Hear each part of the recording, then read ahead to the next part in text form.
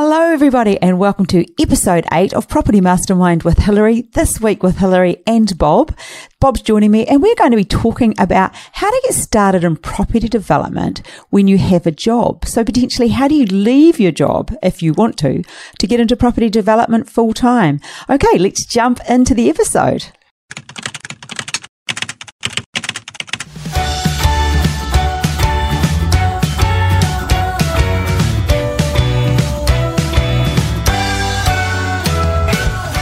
Hey, Bob, welcome. Oh, great to be back. Another episode. Oh, it's exciting. I'm loving these podcasts. Fantastic. Me too. Although it's we're recording this one very early on a Monday morning, and it's a bit weird getting up this early and sort of sitting here amongst the lights. And yeah, it's kind of a bit weird, hey? Oh, yeah. But hey, we're talking about our favourite subject, so. Yeah, we started What's weird about that? We started it in bed this morning. I'm like, hey, let's film a podcast. And off we went. So, yeah. It's a subject a lot of people want to know about, because I think some people, like when they haven't done a development, they think, oh, it must be an enormous amount of time involved, and, you know, I've got a day job. Can I do it? You know, how's it going to work? It's going to be too much for me. It's not really the case, is it? Well, that was the reason we thought it would make a great podcast topic, was because we know it's something that a lot of people do wonder about, do consider, want to do, aren't sure if they can. So, yeah, how do you get started in property development if you have a day job? And you just alluded to time, Bob, so I'll let you go. Oh, time. Yeah, well, a lot of people don't realise that there's not a huge amount of time involved, particularly doing a small development. You know, if you think about something small, it could be little 2-lot subby, even up to 3 townhouses, 4 townhouses. What property development is, it's managing people and managing a process. It's not doing the work of the people at doing the process. You know, it's a coordination role. As you well know, you're involved in a few yourself and done plenty in your time. That's the beauty of it, I think, is that we use experts' time and expertise to do our bidding as a property developer. You know, it's interesting as you say that, when you look at personality profiling, which is my thing as well, some people are process-driven and some people are people-driven. Ironically, with you and I, even though I'm quite extroverted, my first go-to is process-driven. And your first go-to is people-driven. It doesn't mean that you can't do the other thing. It just means that that's your internal compass. That's your north preference. That's what you prefer to do. So you're more about organising the people. I'm more about organising the process. But it doesn't mean we can't do the other just as well. It's just not our preference. No. I mean, if you think about the people, who are we talking about? Well, you know, if you just start with something small, let's say a 2-lot subdivision, the people, you have to find a site. So you'll be dealing with, say, a real estate agent or perhaps a buyer's advocate to find a deal. They're the expert. They're doing most of the running around, the finding. Because I think at the moment, like we're talking early July 2021, that's the current bottleneck as we talk about, you know, bottlenecks, or there's always the bottleneck will move, whatever the current problem is. But that's the current, not when I say problem, that's the current hardest bit at the moment, potentially. Yeah, there's always as you say, a little bottleneck somewhere, you know, time's gone past, it's been finance or something else, or interest rates, you know. But if you think about back to that little 2-lot subdivision, so we've got an expert, if you like, finding a deal for us. And then once we're in there, we have to get an approval. Well, a consulting surveyor, or a town planner, but consulting surveyor is good enough to get the approvals. Yep. Then we need to design the services and things like that. That's a civil engineer. And then we need somebody to connect the services, more like a plumber drainer. So in a way, you know, there's 4 key experts in there, but they're the ones that do all the work. Yeah, you don't go out there and connect anything. The last thing we got there is just humans, normal, everyday people out there doing that sort of stuff. No, don't want to do that. No. Yeah, as you've heard me say, you know, 38 years in property development, I've never picked up a tool on site. No. Never. No, maybe at home on a weekend I'll pick up a tool. Badly? I'd rather go fishing. And so what we're saying is that we've got experts there doing the work. Absolutely. So we're just managing those people and the process that they're doing, that they're completing. Yeah. So it makes it quite achievable. Yeah. Well, the process is find a site, get an approval, do whatever construction's required, and sell it. That's a quick, So short easy. process. And then, you've got the experts to help you find the site. You've got the experts to get your approvals. You've got the experts to do the design side, connecting sewer and water and that. And then you've got the people that actually do that, make those service connections and perhaps put in a driveway. And so you're not doing any of that. You're just coordinating it. Yeah. So what you're saying is there isn't a huge amount of time. And so it can be done while you have a job, because when we're saying how do you get started in property development while you have a job, we're alluding to the fact that potentially you want to give up the job.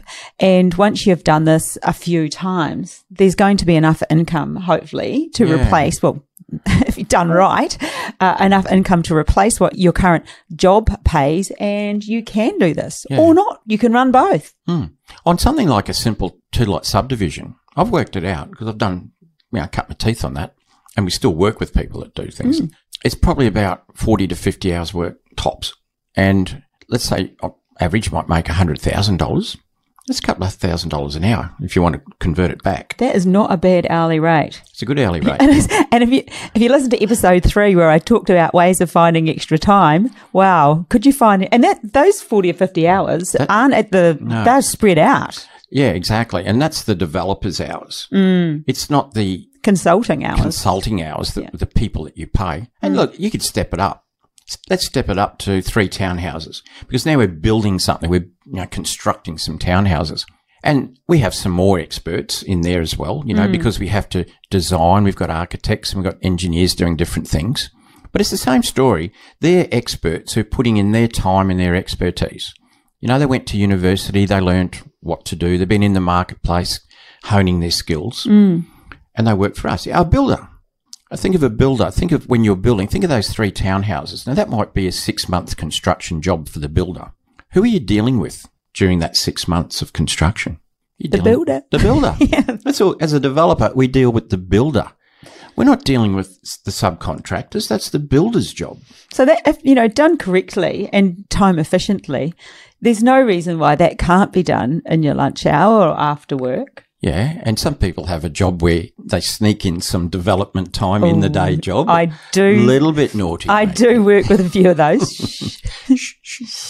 Actually, I remember going to a workshop in Melbourne. I think it was Melbourne. And one of your mentoring students at the time, it was probably before I came on board. I know what you're going to say. Yeah, he rocks up to the 3-day workshop, because people are going to do a workshop and then they can come and re-attend a workshop. And it was probably my 5th one by then.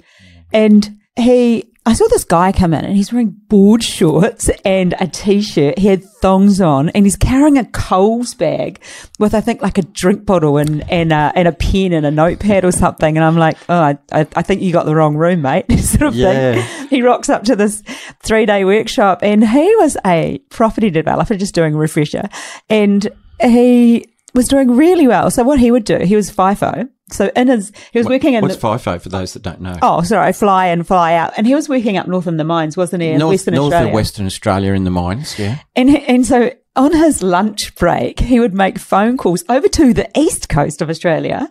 What was he developing at the time?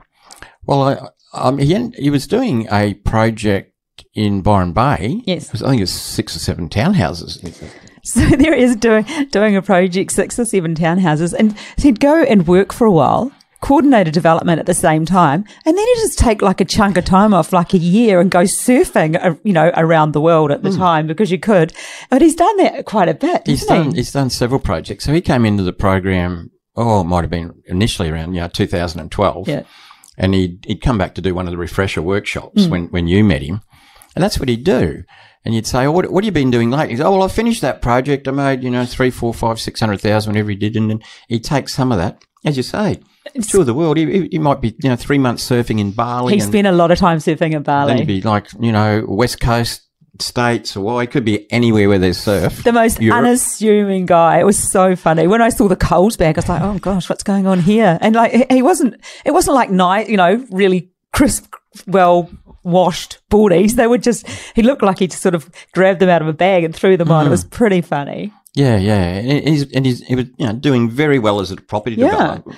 But just doing it in his breaks. Making far more money than, a lot of people walking around town in suits and, Yes. tyres and, driving expensive leased cars and everything. Here he is with his Coles back. But but he was able to do that, just phone calls and his breaks, hey? Yeah, that's the thing. Yeah. Funny situation, but he managed a very good profitable project from the other side of the country, working after work and lunch hours, coordinating, because he didn't have to be there. I remember asking him, I was like, how did you do it? He goes, I just made all my phone calls at lunch, and my lunch breaks. I was like, wow, impressive. And that was that one. He's gone on to do more, hasn't he? Oh, yeah. But the thing is, though, that he did have the education up front. Oh, absolutely. Can't Google this stuff. Can't say it over again, over and over and over. Plug time. Propertymastermind.com.au. We've got great courses available. Yeah, he wouldn't have done it if he hadn't learned how to do it, which is obviously doing a course. But once you got the knowledge, you got it forever. So he's just putting what he learned into practice from the other side of the country, 2,000 miles away, whatever it is. Amazing, hey. Whatever that is in kilometres. Oh, he's a bit of a larrikin too. I remember that guy. Yeah. I hope you listen to this and you'll know who we're talking about. Yeah, you'll know who he is if he hears us talking about it. So some other people that attended the workshop. Oh, gosh, it was funny.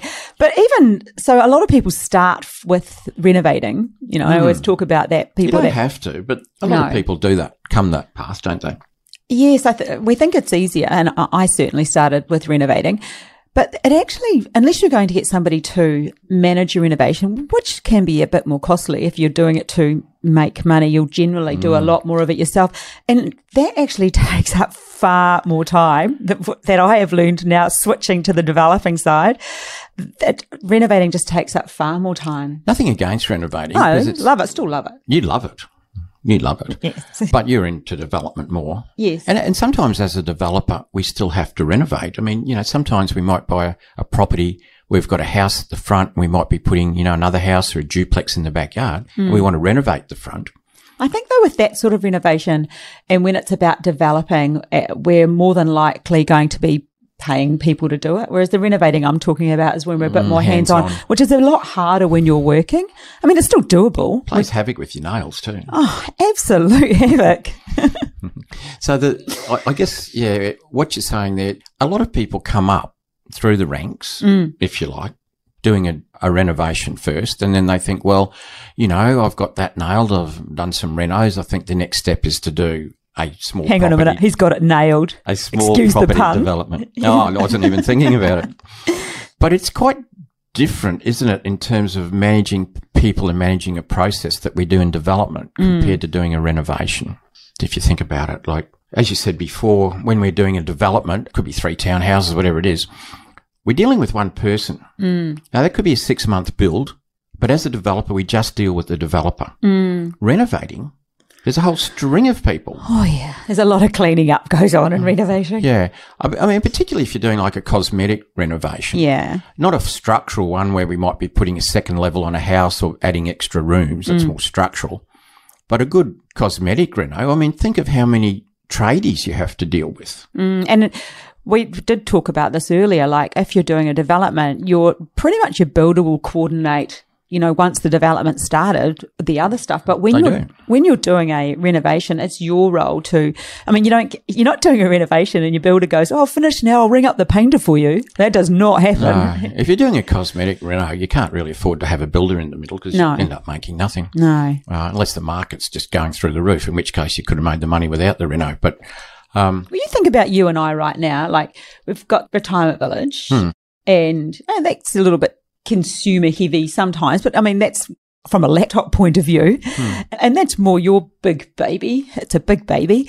And then I've got something going on, a development going on in Western Australia, which, really takes up not very much of my time at all. That's the opposite to what we just talked about. Someone in WA doing a development on the East Coast. Now we're talking about somebody in the East Coast involved in a development in WA.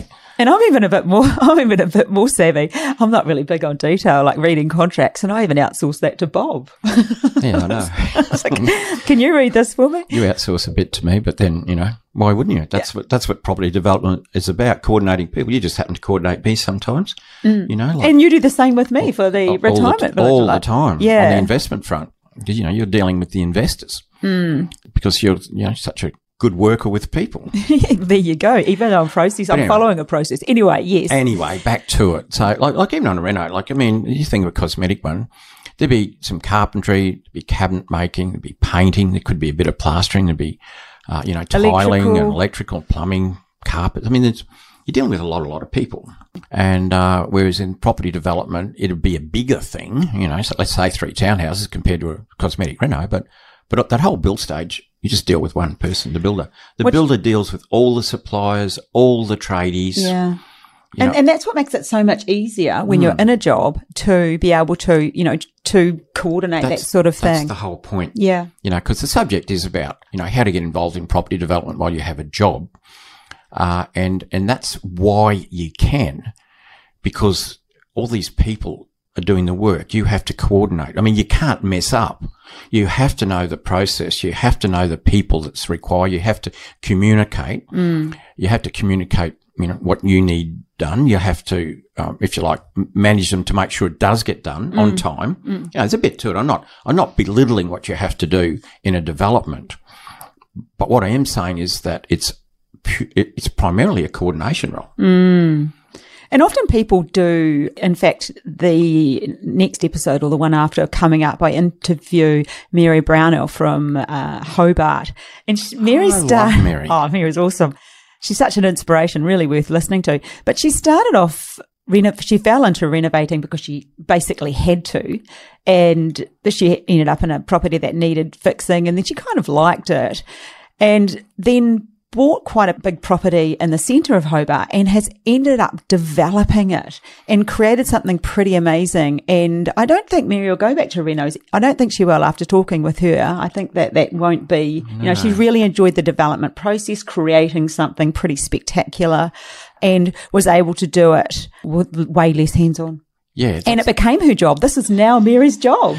A bit more than a 2-lot subdivision, that one. Yeah, it was like 23. It's huge. Mixed use, yes. Commercial and residential. But hey, she got there and things popped up, road bumps, detours, things you got to deal with, property development we're talking about. So, but you get there, if you got that resilience and the determination, you get there. And not everybody wants to leave their job. Some people just want to do the developments to increase cash flow or just have an injection, or they want to create something. So it could be personal. But if you do want to leave, the 9 to 5 or whatever it is that you do, it is completely possible. But generally, I think what we're alluding to is that some people, or most people, do a couple or at least do one, generally 2 developments, isn't it? Yeah. Well, I mean, it's handy when you start off to have a day job, shall we call it, a job, for finance reasons. Oh, yes. If you're buying let's say you're going to do a simple 2-lot subdivision, it might be that you could be buying a house and you're going to cut a block of land off because there's excess land. It could be that you're going to demolish the house. So you're buying a not a very good house, if you like, in a good area, and you're going to demolish it and cut the land into 2. Well, to get that loan, you need income. You have to have serviceability. Well, there are other ways, as we know. Yes. But if you're going to do that yourself, then it's good to have that job to get going. And a lot of people do, as you say, do a couple of projects before they, if you like, transition. Do you think there's a magic number on that, Bob? Like how many? Not really, because it depends what you start off at. If you think of, the people that have joined our course over the years, it's a huge range of people. We've had people, I'm thinking one person that joined, never done development, joined up to learn. They had $5 million cash in the bank and lots of assets. But then we have a lot of people that don't have much, but they realise that you can make a lot of money in a hurry if you do it properly, property development, and that there's other ways of financing it, joint ventures and those sorts of things. So that's like the other end. So people... I just saw advertising, how once you're in property, you just keep getting spammed. I think my laptop listens to me and I just get lots of adverts about property. But I just saw somebody who has a new person to the block who has a course, and they said that you have to do 2. And I thought maybe it is quite an average though. But I'm hearing you say that. It depends where you're coming from. Yeah, it depends on that. You can't just be pragmatic and say 2. I mean, you might say, well, I've looked at 20 people and the average is 2. You could say that. Yeah. It's a very personal thing. Yeah. And there's people that never give up their job that don't want to. I'm thinking of a school teacher at the moment. I'm thinking of a doctor. They do property developments, but they see their job not as a job, they see it as a career. Yes. The teacher I'm thinking about is a career teacher. They just love teaching. They love, working with students and that sort of thing. But they develop on the side and make far more money out of that than they do out of their teacher job. And I'm thinking of a doctor that won't give up his job, doesn't want to, but is developing. Now, doctors make good money, but property developers make good money too. And so he's got a very good income stream. But he's more interested in developing and holding property as an investment. He makes plenty of cash income, if you like, being a doctor. So he doesn't necessarily need to sell the properties he makes for more cash. He holds them. And as developers, of course, we can create investment properties really cheaply. So that's his thing. But he won't stop being a doctor. He was born to be a doctor. He loves, shall we say, healing people, but that's his passion. Property development is his other passion, and he's managed to do both. I noticed that a lot of people in our community, property is such a passion for them. And as you're talking about that person there, it reminded me of somebody else who he was in the mentoring program, obviously finished now, and he was working full time. And it was his goal to become just property full time. And he managed, I think he worked himself down to 2 days a week. And then from 2 days a week, he's now full time property developing. And it wasn't, I do know that he worked really hard. I would say if we asked him, he would say that he did work quite hard because he was quite driven to get there reasonably fast, to replace his income, and he wanted to keep some of the properties. Yeah, so he had quite a good strategy. He had a plan. He had a goal. So he knew exactly what he wanted, and he got there. But he did work. I remember his house was full of plans, and he was telling me about it. I was like, wow, you're amazing. But his journey was... He lived and breathed it. He totally eventual transition. I think that's what I mean. I think a lot of people are really passionate about. Well, you have to be passionate about it. Yeah. You have to love property, but you have to have a real desire to want to be a property developer. There's so much to it. Like there is so much to property developing. It's just not by, create a property. You learn so much, like just finance and structure, and it's a very, very interesting topic. It's an exciting, interesting topic. So exciting. You got to do it properly. It's like anything. Oh, you don't want to mess it up. No, it's not learning how to make a good fruitcake. Where if you don't, this one doesn't work out, and you can just throw a $10, $20 fruitcake in the bin. What about you had that couple that down in the ACT? Oh yeah, that couple. Well, that's a few years ago now, but the situation there was a couple, a husband, wife, and two small kids. He got a really good job in the ACT. So they moved up from Melbourne for him to, he was like, if you like, the breadwinner in the family. And he took on this good job up in the ACT, well-paid job in IT. His wife did the property development course. And what she wanted to do did he not even come? She just did it on her own? Yeah. Well done. And her goal was to get involved in property development. She'd always liked property. I think they might have had an investment property as well. But she decided, okay, I'm going to do property development because she knew that it didn't have to straight away be a 40-hour-a-week job. I mean, the hours that shock you how little they are. Yes. And so that was what she did. So she did the course. And from the ACT, she started to develop back in Melbourne. Now, she grew up in Geelong, and they'd lived there, and her mother still lived there. And so it was a market she knew really well. She knew that market far better than the ACT because they hadn't long moved there. And she started doing developments back in Geelong. And it's also an opportunity for her to go back and see her mum from time to time because you can develop remotely. Well, we both are right now. I developed a retirement village in Victoria, and I only visited the place after it started 5 times. Wow. Because I had a good team at the other end. Yeah, managing the people. Yeah, you can manage them from anywhere with technology. Anyway, so she started developing in Geelong, and it wasn't all that long. She had 2 young kids as well. It's not unusual, as you well know, for lady developers to, have kids, younger kids at school, and, sort of coordinate that very important, most important role with something like property development because you can do it while the kids are at school. And it reached a point not too far down the track where she was making as much money as he was and then surpassed his income, which, although it was a good income, in property development, it's quite possible, you know. Yes. I mean, you do I'll step it up a bit, even 4 townhouses, you know, in good suburbs in Sydney or Melbourne. I mean, you could make like $800 or $1 million, and it might be a 2-year project. Or scale it down to a 2-lot subdivision. You can make 100,000 out of that, depending on where it is, of course, but it's not unusual. And the amount of hours are really small. And like I like to say, when was the last time you saved 100,000 or even 800,000? Or even 800,000. Or even for some people, when did we last save $800 or when did $8,000 or whatever? So I guess what we're saying, and, you know, the examples of people and what we're talking about is, you know, coordinating people, coordinating a process. It's not a huge hourly thing. And we talked about, you know, some interesting people that have done that and done it while they've had jobs, but then made that transition. And generally they do, if they're going to do that, they start with the end in mind. So there is a plan that's what they want to do. Not saying you have to, but it's ideal because it gives you a process to follow. It gives your brain a direction to go. Yeah, it just gives you, probably you're more likely to achieve that as a goal if you actually set it as a goal. No, you know all about that. I sure do. It can be done. It's been done time and time again and continues to be done with the students we're working with at the moment. So I suppose, just to summarise, Bob, how do you go from working and let's say working full-time or, working to full-time property development to replace your income?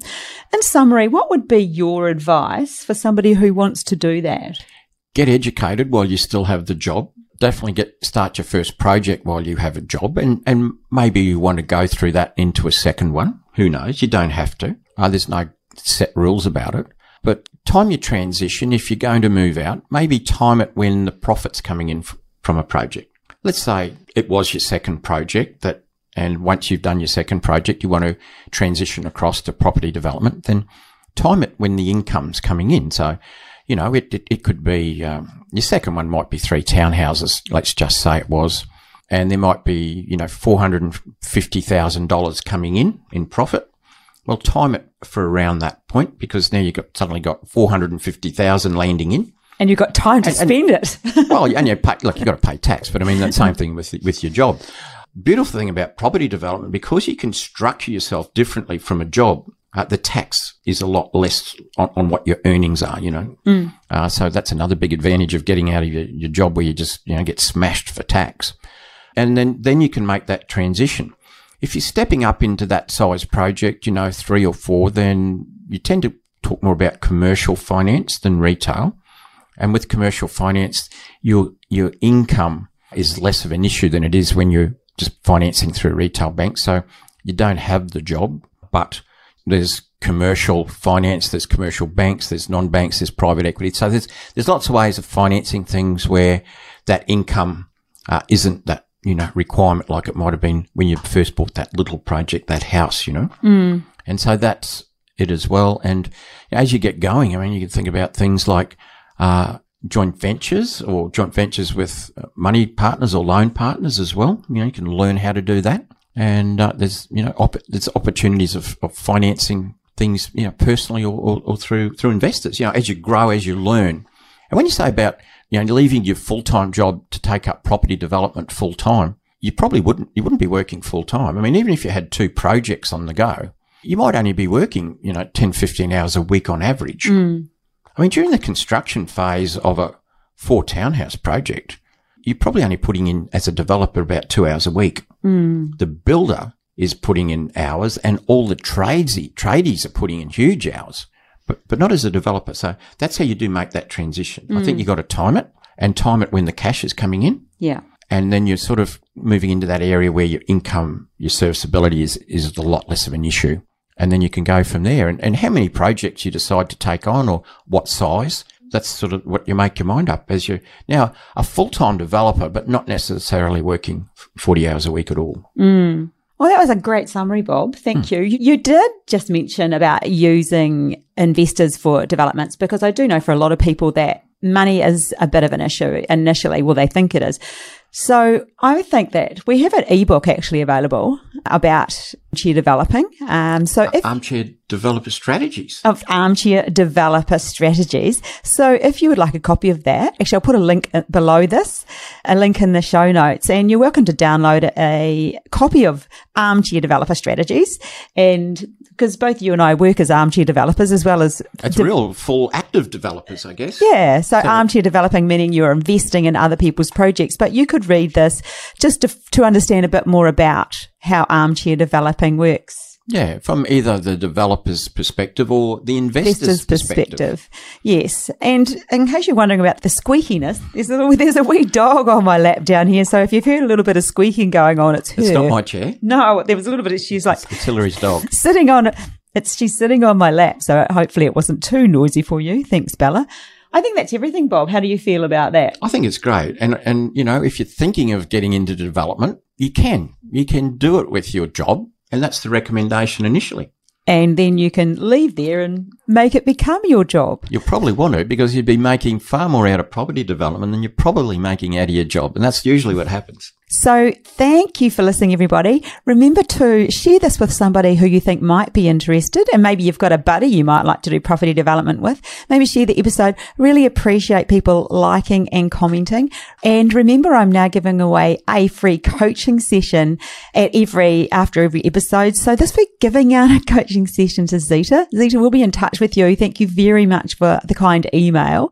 I would really love you to paste the comments underneath and give us some great reviews, because the more people that review us, the easier we are to find. And we're doing this so we hope that people who are interested in property development know that they can actually take those steps and get involved. So we'll catch you next time. Bye for now. Bye.